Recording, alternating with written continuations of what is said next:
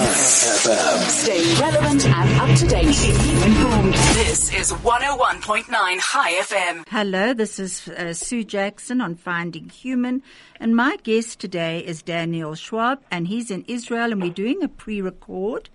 And if you remember, on the 21st of August, Daniel's dad, Norman Schwab, and his sister, Ricky Lyons, were on my program, and we were talking about the book From Things Lost, which is about forgotten letters and letters of the Holocaust by historian Shirley Gelbert, and it tells the story of the Schwab family, and which is incredibly fascinating. So if you actually want that book, you can get it from the Holocaust Genocide Center in Johannesburg. But now I have Daniel, and he's in Israel, and he is going to be talking about the continuation of the family's fascinating history. And Daniel, to begin with, how are you today? I'm very well, thank you, Sue. And how do you feel about telling the story, your part of the story? It's I always feel like it's therapeutic for me. So good. It's in a sense, an opportunity to get a different perspective of a story that I'm constantly thinking about. So good. Now, do me a favor, Daniel. Sorry, I'm just interrupting you, but Vussi's just saying, come a bit closer to your phone or put it in front of your mouth a bit so that it's just okay. How's that? Is that better? Yeah, that's better. Now, you would be called a third-generation descendant post-Holocaust. Is that right? Yes, that would be a term that would probably describe me. Although, one could ask, am I third or maybe I'm even fourth? Because my grandfather, he didn't actually go. Rudolf. He didn't actually live, in the camps. He left Germany before the Holocaust. Yes. So he might be considered a second generation, and then my father would be a third generation, and I would be a fourth generation. All right, so it can get quite complicated, but Eric Fromm, which I mentioned this in your dad and Ricky's interview, that Eric Fromm said that transmission is the giving of a task from one generation to each other. To another, and he says the next generation must desist from disassociating from the family heritage. We've got to bring its full tragic story into social discourse. Do you feel this responsibility? Oh, absolutely. I mean, I admit I had maybe the unfortunate task of actually uncovering the story and sort of revealing it and studying it in detail for the first time and kind of opening up this box of information and the story that lay in it. So, I guess it's a big responsibility, and there has been many times where I felt like I wish I hadn't actually. I wish I hadn't actually revealed anything and I hadn't discovered anything. Oh, because of the responsibility with there's it. a double side to it. Now, just go back to when you actually found. Just tell us a bit about the letters. They were in a trunk, always in your dad's garage, and then at Ricky's. Yes. Is that right? No. Actually, they were always in my parents' garage, and that's where I found them. It's 10 years ago now. Okay. So they lay there for about 40 years. Good heavens! Untouched, pretty much. And what made you just go a bit closer to your phone again? What made you actually go in to open that trunk? Was it intuition or was it curiosity? What was it? Well, so, growing up, this family tree that hung in the entrance to our house was always a fascination of mine. I used to spend probably, way too much time trying to decipher it. So I always had this fascination of the family history and where, what was this family tree and who, how can it be so important and yet we know so little about it? And then, knowing that there was a trunk, it was always in the back of my mind growing up. But it's the kind of thing that, no one's got time for it. My dad's not, making a fuss of it, so why should I? And I, obviously wanted to live my life and wasn't, that hooked up on trying to find out what was going on. But then at the time where I had some, come back from Israel, for Go business, back a bit. Go back a bit. Yeah. Why were you in Israel? Okay, so I came to Israel almost permanently when I was 18, which is it's 1994. Did you decide then? Did you decide then to make Aliyah? No, I came on a B'nai Akiva program a year after high school, like a gap year, and then when I came back from that, that's when I decided I wanted to live in Israel. I spent a year in yeshiva in South Africa, in Yeshiva Gedola, in observatory. Uh-huh. And then after that year in observatory, I told my parents, well, I'm quite committed to going back to Israel. So I went back to Israel and carried on studying yeshiva for a second year. And cut a long story short, that's kind of since then I've been living in Israel. So what was the role of Judaism when you were growing up? Was, you say you saw this family tree and you were fascinated by it, but what was the role of Judaism in your life at the time? So it was very ambiguous. On the one hand, I had my father's side, which was, I knew that we were identified as Reform Jews. My grandfather was very involved in the Reform movement in South Africa in the early days, and then my dad, obviously, he was quite involved on the committees, and I had a Reform bar mitzvah. Is that so? But then I went to King David. Yeah. And then, but in King David, I had some interesting sort of conflicting experiences because I had quite a religious friend or co-student who kind of used, at the age of 7, 8 years old, used to actually tell me that I'm not really Jewish because I'm Reform. And King David, although it's secular, it's very much identified as Orthodox. Yes. So I was sort of the odd one out, the one of the few that went through Reform. And so at that early age, 7, 8 years old, I was already thinking, well, what does Judaism mean to me? And, what's the difference between Reform and Orthodox and things like that. And growing up, that conflict and question came up again and again. I had cousins that were very much involved in the Orthodox community. Right. And so after my bar mitzvah, I told my parents that I don't want to be Reform. I want to be in Orthodox shul. I just somehow I had let's call it a very deep emotional attachment to Orthodoxy. Okay. I can't really explain it other than that. I just enjoyed the services. I enjoyed the authenticity of it. I didn't like the Reform atmosphere. It just felt very. It didn't feel authentic. It felt like we they were won't go doing it into just that. to tick a box. Okay, so we won't go into that. But for you, it wasn't what you wanted. Now, just to go back, so your grandfather, you didn't know him. He was killed in a hit and run accident before you were born. Is that so? Yeah, that's right. He died before I was born, so I never met him. So did you ever question your dad about him, or even looking at your family tree? I would like you to just explain a bit, because you go right back. You're actually, and I'm wondering if this is not what the feeling that you had throughout your life was, because your ancestry, direct ancestry, comes from the Maharal.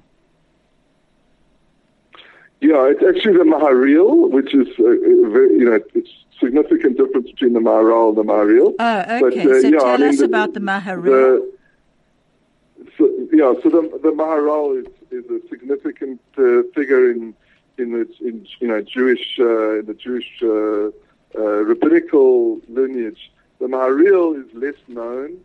but he was quite significant in Germany and on a more local level in the German Orthodox, sort of, I guess, 600-700 years ago. He's quite a significant halachic decision maker. But anyway, the bottom line is that for me, it definitely had significance, and it was interesting, and I felt proud of it. I felt that this is something I'd like to know more about. So it definitely piqued my curiosity and made me feel, I guess, very much an authentic Jew, and that I had something, quite special that I needed to hold on to, or at least understand more. So it almost helped you reclaim yourself. And then what was your reaction to finding the letters? Were you able to translate any yourself, or they were in German and English, weren't they?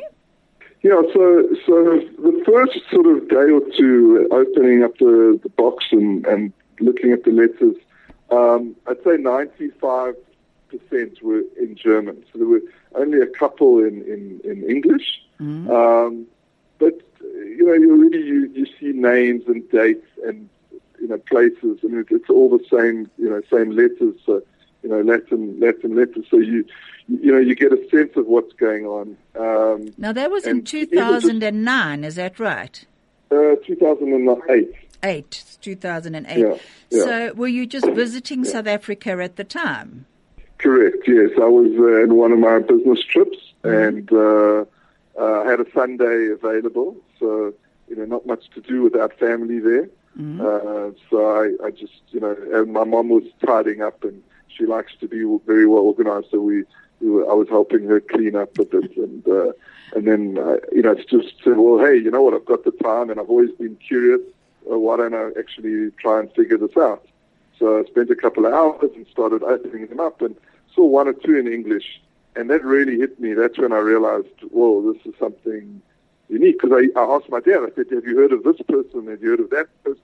Did you know that Grandpa Ralph, visited Belgium and lived in Belgium and lived in England and lived in Holland? And he said, no, I didn't know any of this, So some, basic information, even my father didn't know about my grandfather. So I thought, well, hang on a second, so I'm just reading, a couple of letters, and I'm revealing things that my father doesn't know. And surely this whole, thousands of letters, there must be a lot more that he may not be aware of. And a lot more significance. And, when I interviewed your dad, he was saying that there was almost a barrier to asking your grandfather. I see you call him Ralph, and in the letters he's called Rudolph. But your dad said there was almost a barrier to, even though he knew that he was writing letters to relatives and what have you, he never really asked him much about it because there was a barrier that you just didn't cross over to ask these questions. Mm-hmm. Yeah, I definitely get that sense. Growing up, that my dad knew very, very little about Grandpa Ralph's history. Mm-hmm. And his family, like he didn't even know basic names. He hardly remembered, his uncle Hans and his grandparents. My father didn't actually know the names. Like if I asked him what were the names of your grandparents, he wasn't able to tell me. So there was that whole area of his life, and of your family's life, that was actually lost and would have probably remained lost unless you had come across these letters and seen the significance in them.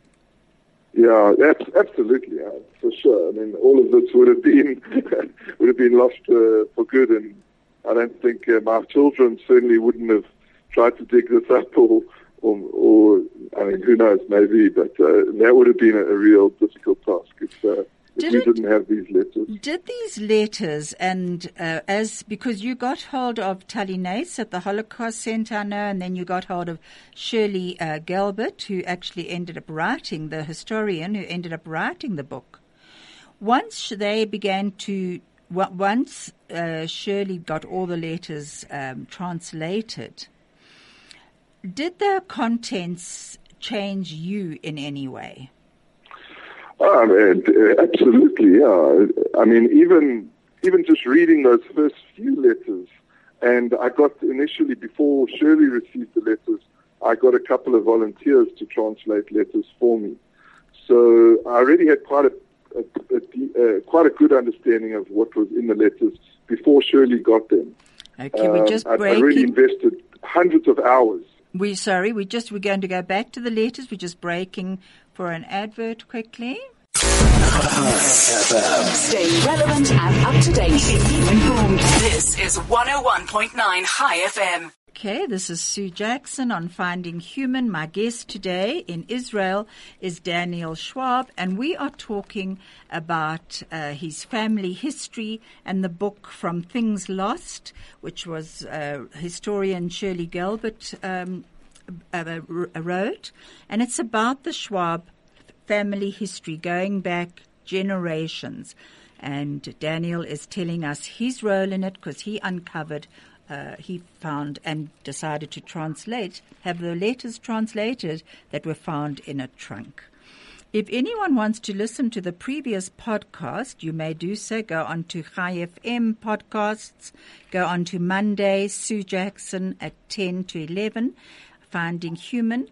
And they were on the 21st of August, so it's worth listening to that first.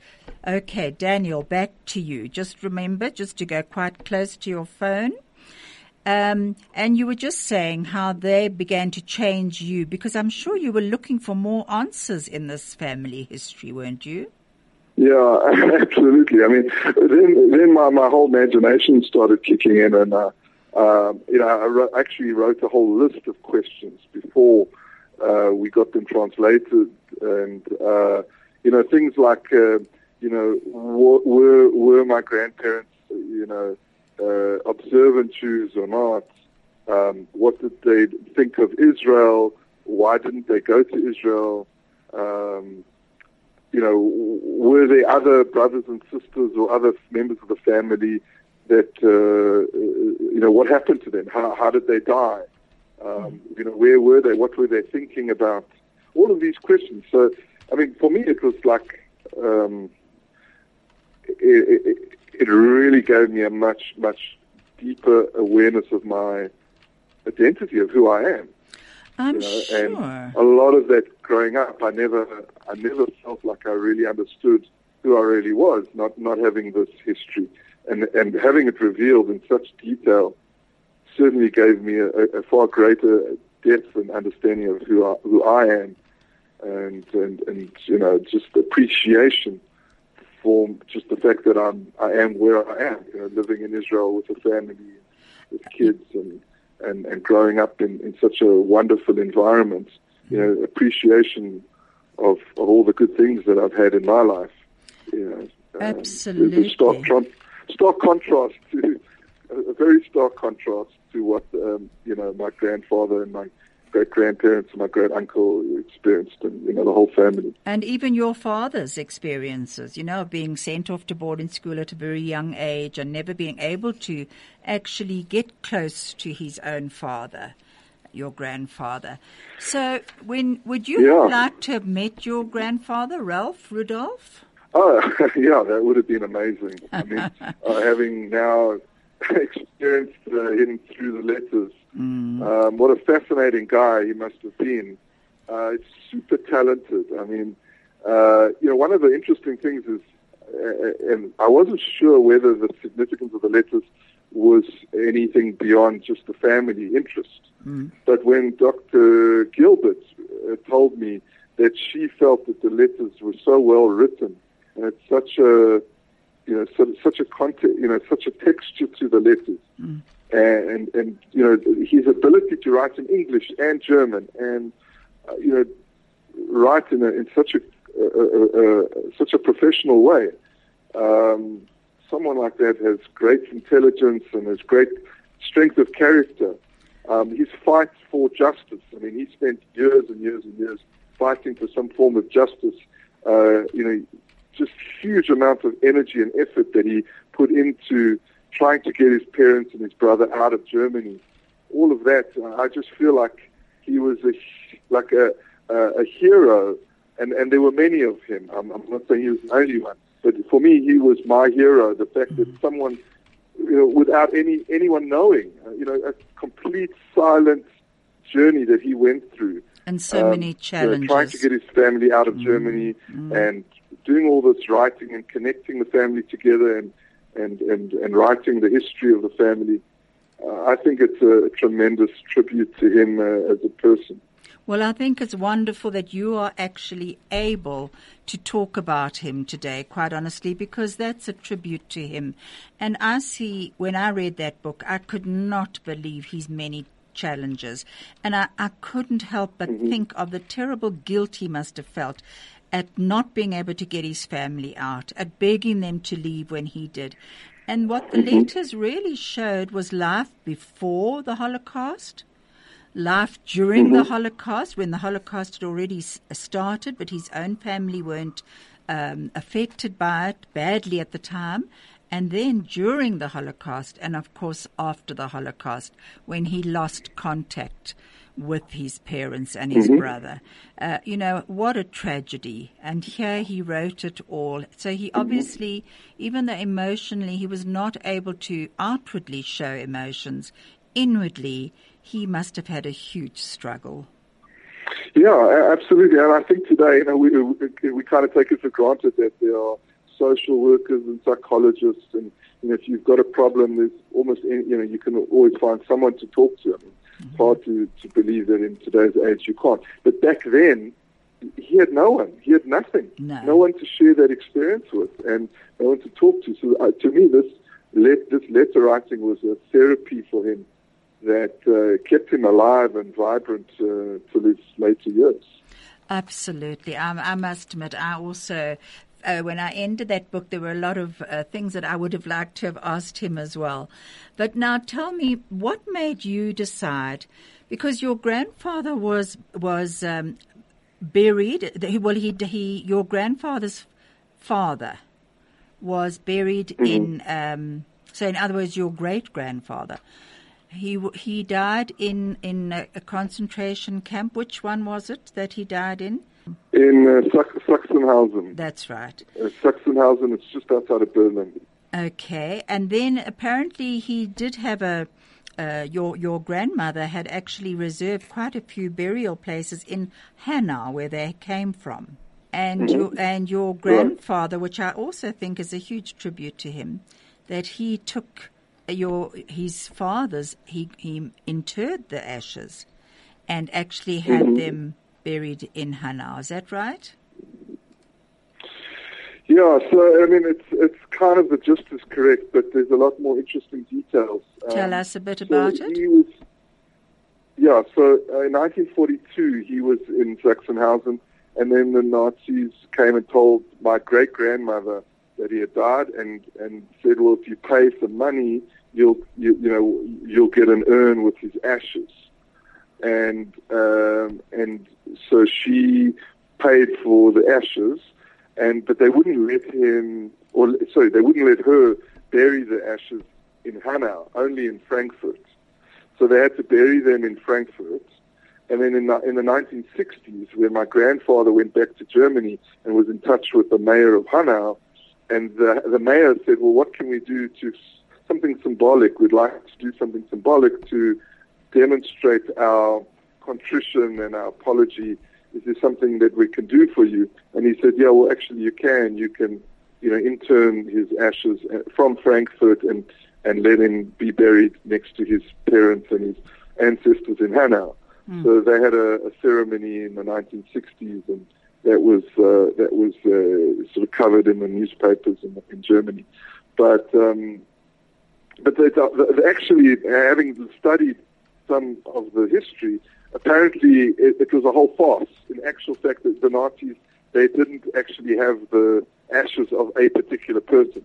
They didn't care about preserving some Jews' ashes in a particular urn. It was just a money-making scheme.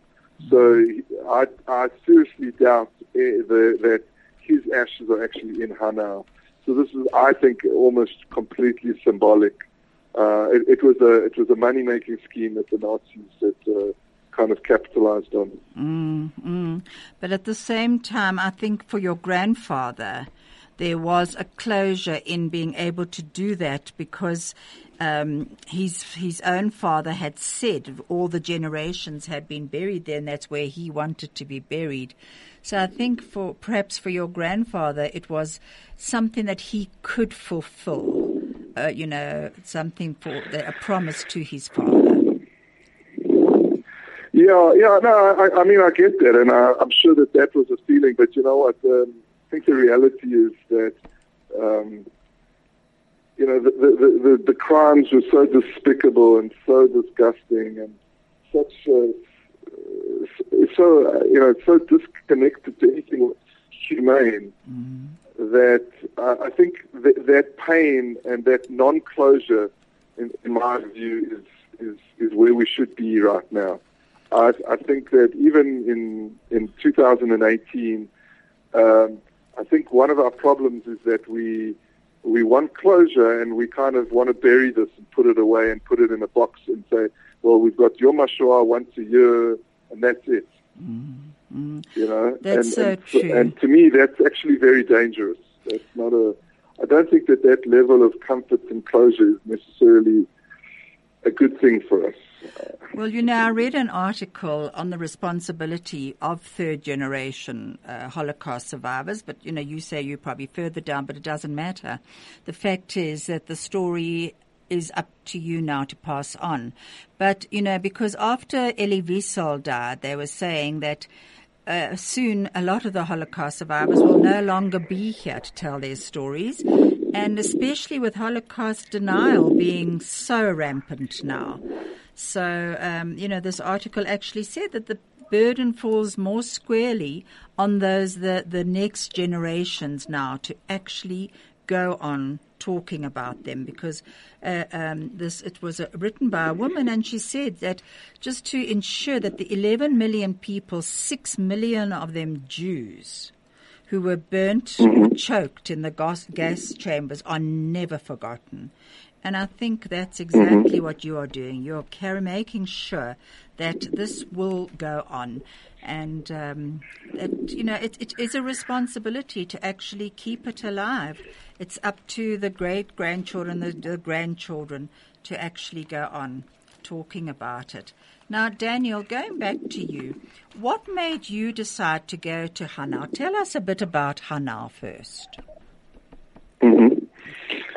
Yeah, so when this whole process in 2009, I guess, I decided to contact the Hanau municipality and the mayor and let him know, that we had discovered this information and we'd like to maybe get his perspective and learn more. It actually turned out it was fortuitous because they were planning their memorial in 2010. So then they invited us to come and be part of that memorial. Now, Hanau is in Germany, and it's quite close to Frankfurt. Is that right? Frankfurt on Main. Yeah, on Main. Yeah, it's about 25 kilometers away from Frankfurt. It's kind of like a suburb of Frankfurt, almost. Oh, right. So would we say it's almost? Sorry, is it almost like Pretoria from here? That sort of distance? No, I would say it's closer. So it's like Edenvale, compared to, between Edenvale and the centre of Joburg. Oh, okay. That brings it into perspective a bit more. So you went back and you went with your sister Ricky, is that right? Yeah, Ricky and I went. I'm not sure why my dad didn't go. That's a good question. I'm not sure he was so keen on, sort of digging all of this up. Although I kept asking him whether he was okay with it, and he always gave me his blessing. There was something I made a point of asking whether he was okay with, all of this. And he did give me permission, but he kind of was at that point very passive about it. So yeah, Ricky and I went, and they had in a sort of like a memorial, and they put some brass plaques. But just going and seeing the locations of where they lived and, the streets that they walked around. And, I mean, it's a beautiful place. It's like, I mean, I have I kind of had a love affair with the place. I was like, absolutely, I could see myself living there, you know. Is that so? Did you feel there was a connection for you, or what was it? Yeah. Oh, definitely. A beautiful place. I mean, it's right on the river there. Mm-hmm. They've got this beautiful palace with these amazing gardens, and it's just quaint. It's quiet. It's clean, and it's industrial. It's sort of light industry and a little bit of commerce. It's just really nice. And so it's very hard to believe.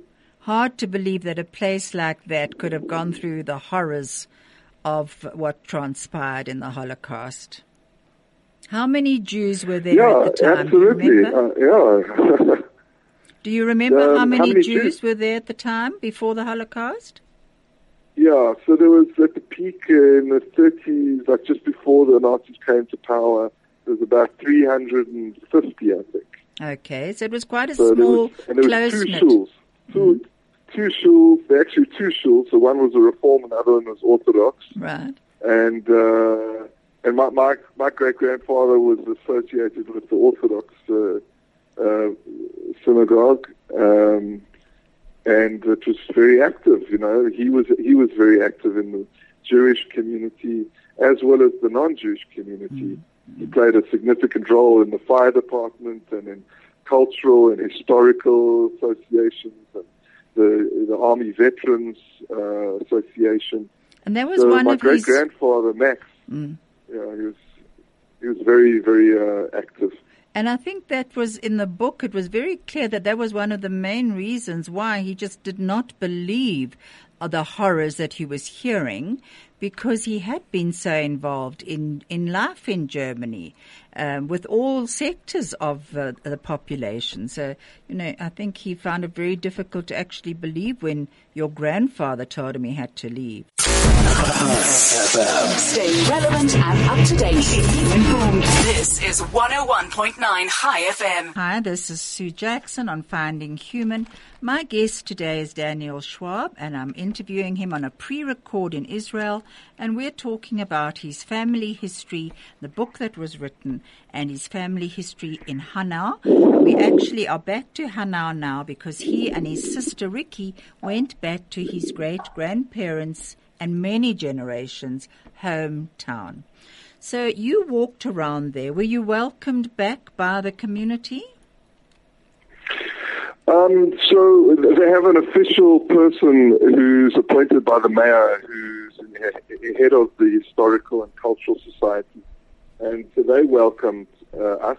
There was, maybe a handful of other local community representatives that welcomed us. Mm-hmm. Not more than that. Did you feel comfortable there? More than that. I didn't feel that everyone kind of was like happy to see us. Yeah. There was certainly sort of this feeling that there was a very large silent majority that was kind of ignoring or indifferent or wasn't interested in what the fact that we were there as a group. It wasn't just us. It was a group of these children of survivors. So that definitely was I felt uneasy about it. It was kind of, I felt a bit like it was a kind of a show, a little bit of a PR exercise. It wasn't any sense of any attempt to do some real engagement with the community and have a real conversation. Would you have liked to have had a bit of debriefing with the community to be able to share what they felt? Absolutely. I think it would have been far more productive if they had given us the opportunity to just ask us what do we think we need to do in order to move forward and sort of resolve all of these open wounds. Because they didn't even ask us that, and many of them must be suffering the wounds themselves because they're also carrying the burden. Well, I think the guilt is heavy. I think the guilt and the denial and all of that is still, I'd say, the vast majority of Germans live in a state of denial and guilt or indifference. So I think that's something that Germany will have to deal with. And you see politically what happened last week, even in Germany, with this right wing coming back against the immigrants. Now it's the immigrants. I'm not saying I'm all for sort of unfettered immigration, but nevertheless, there's a huge potential for violent masses taking the law into their own hands. And I must admit, it is frightening. The reality, the reality in a very kind of grotesque and brutal way is that the Nazism actually was very good for Germany, and they got away with murder. They got away with it in a big, big way. They're a superpower once again. It's only 70 years ago, and they're a superpower with tremendous economic and political influence. And so, if you can kill so many millions of people in such a grotesque and ridiculous way, and then 70 years later become a superpower, to be quite frank, I don't blame people for maintaining neo-Nazi leanings. It pays. It works. Now, for you, why we haven't done anything to stop it. And with the denial coming in, it is very frightening, and therefore there is a responsibility. So, do you yourself, Daniel, feel a responsibility for those relatives that you never knew, who actually suffered so tragically and were killed during the Shoah? Do you feel a responsibility? No. No, I don't feel a responsibility in the sense that I could have done anything about it. Do you feel a responsibility now for their stories to still be told? Yeah, definitely. Yeah, for sure. To perpetuate the memory and to remind the world that these people existed and the tremendous suffering they went through. I think it is my responsibility, certainly. But I think more importantly, it's not a personal responsibility to these particular people. To me, it's a question of the responsibility that we have as a community about how we need to make sure that this kind of thing doesn't happen again. Are you doing anything personally to make sure that the story is told? Sure. I speak in different fora, especially during Yom HaShoah. During that time here in Israel, they've got a program for people like me to speak to school students and university students. So for that week, I give, 4 or 5, depending on who wants to hear the story. But I get invited to speak from time to time. And what sort of response do you get? Sorry, go on. Sure. Yeah, so the response has been quite interesting. I really don't focus on the personal story, to be honest. I kind of spend 5 minutes on the personal story, but then I open it up to the broader questions about, does crime pay or not? Is there any moral lessons we can learn from this? What should we be doing today to prevent this kind of thing from happening again? I try and focus on the bigger questions that are relevant, whether you're Jewish or not Jewish. I've spoken to purely non-Jewish groups who have a very interesting perspective. A group of German students I spoke to at Hebrew University, they were far more vicious against Germany, modern Germany. I'm talking about. These German students are very, very worried and very scared about what's going on in modern, Germany today. And did they discuss the Israelis and the Jews are not?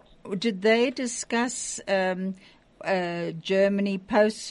postmodern era now, in the Holocaust area? Those students, did they bring that up to you when you were talking about it? Yeah, absolutely. I mean, they feel very, very worried and concerned that history is going to repeat itself and that lessons have not been learned. And, you know, they really feel that there's been no real attempt to actually deal with this problematic history. So they're worried for themselves that Germany is going to destroy itself as a liberal democracy. They see it because it's their families, it's their friends, it's their community that's going to be destroyed first. Absolutely. Now, going back to Germany about the restitution, I know there was in the book it said that your grandfather's friend, which was also very interesting, we won't cover that now, but a very interesting friendship. It was between your grandfather and his Christian friend, German Christian friend, who had warned him to leave Germany before everything started in the 1930s.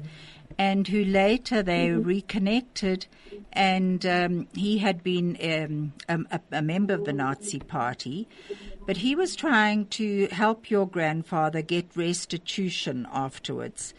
Do you feel that this restitution was sufficient, that your family actually got? What was the restitution? Yeah, so firstly it took them about, I would say, 15 years before they actually got some very minimal restitution. It was, according to the best estimates, it was maybe about 5% of the physical assets that were lost, houses and property, jewelry and furniture and things like that. I'm not even. They got zero compensation for loss of life. And did they get their houses back? That. In Hanau? Well, not really. I mean, they basically got compensated financially for them because it was, like I said, about 5% of the actual value. Gee whiz, that's actually an insult, to tell you the truth. Now, for your... Right, exactly. Daniel, for you, how do you tell your children the story of your family and of the Holocaust without terrifying them? Well, the truth is I don't. Okay. So are you doing like... There was a period a couple of years back. I gave them a copy of the book, and if they ask me questions, I answer them very directly. What are their ages? Labor on it. So my oldest is 20 and my youngest is 6. And then, so I've got a range all the way, 18, 16, 14, 11, and 8. Wonderful. So, Baruch Hashem. Yeah. And so you gave them the book, and did they ask you questions after that?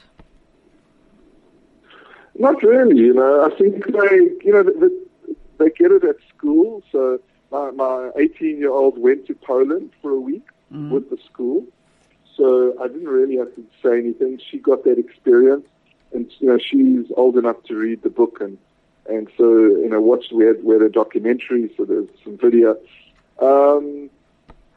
But no, we again, I think the natural tendency for anyone is to avoid this kind of difficult subject, and I think that kind of is where we're at the moment. And the strange thing is, it's almost like history repeating itself in many ways through the generations, because another article that I actually read was saying that the descendants have this incredible critical role actually in the way successive generations will understand the Holocaust and how we actually present the atrocities to them. Because it was saying that there are two ways. For instance, the International Holocaust Remembrance Day in the United States takes place on the anniversary of Auschwitz-Birkenau's liberation by the Soviets. While in Israel, it's Yom HaShoah, which is Israel's Holocaust Remembrance Day, and this is set on the anniversary of the Warsaw Ghetto Uprising. So you've got two ways of it being presented. The one presents it as the Jews being freed as prisoners, that they had to gain their freedom from outside intervention. But the other, the Ghetto Uprising, sort of shows the strength and the active resistance of the Jewish people who refused to let the Nazis decide their fate for them. So, you know what, this article actually said that we need to be very careful how we actually do tell the story to future generations, so that to inspire them that there is a well-deserved pride in the resilience of the Jewish people. Mm-hmm. Do you agree with that? Yeah. I think you know there's merit in kind of focusing on, you know, the heroism and ability for the Jewish people to survive such atrocities. Mm-hmm. So, you know, it certainly, you know, imbues, I think, especially young people with pride and you know, sort of love for being part of the Jewish people. And you don't really want to educate, you know, young kids to kind of be ashamed of your history. No, so but at the same on time, that positive aspect of it. Yes, and at the same time showing them the tremendous strength of people who actually went in and the choices they made and whether they came out alive or not. You know, the tremendous power of that human spirit just sometimes to survive those horrors even just for half a day. Do you know that in 2013... it is incredible. It truly is. The more I read about it and after visiting Poland and what have you, the more I really just admire that incredible strength.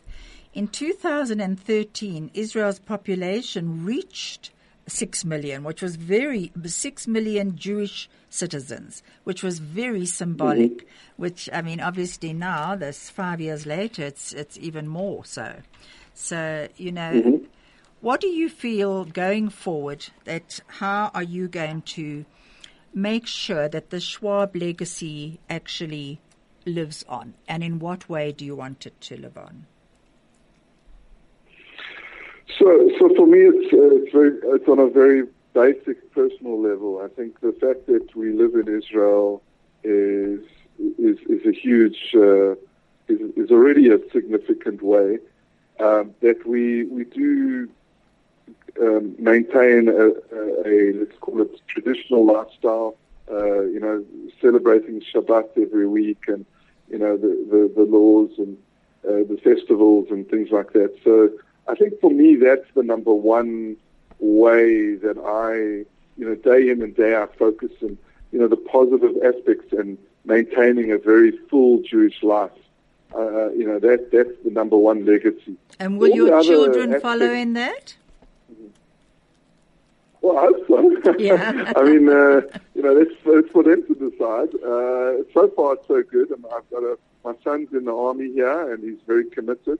You know, he loves being part of Israel. He loves Israel.